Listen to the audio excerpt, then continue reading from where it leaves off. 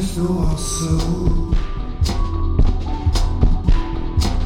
that in last days perilous time shall come, for men shall be lovers of their own selves, covetous, boasters, proud, blasphemers, disobedient to parents, unthankful, unholy, without natural affection, trucebreakers, false accusers, incontinent, fierce,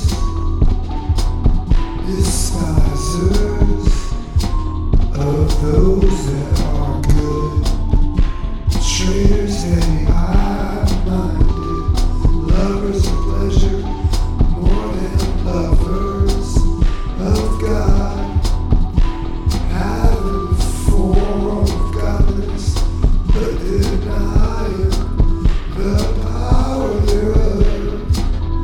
From such turn away. From such turn away.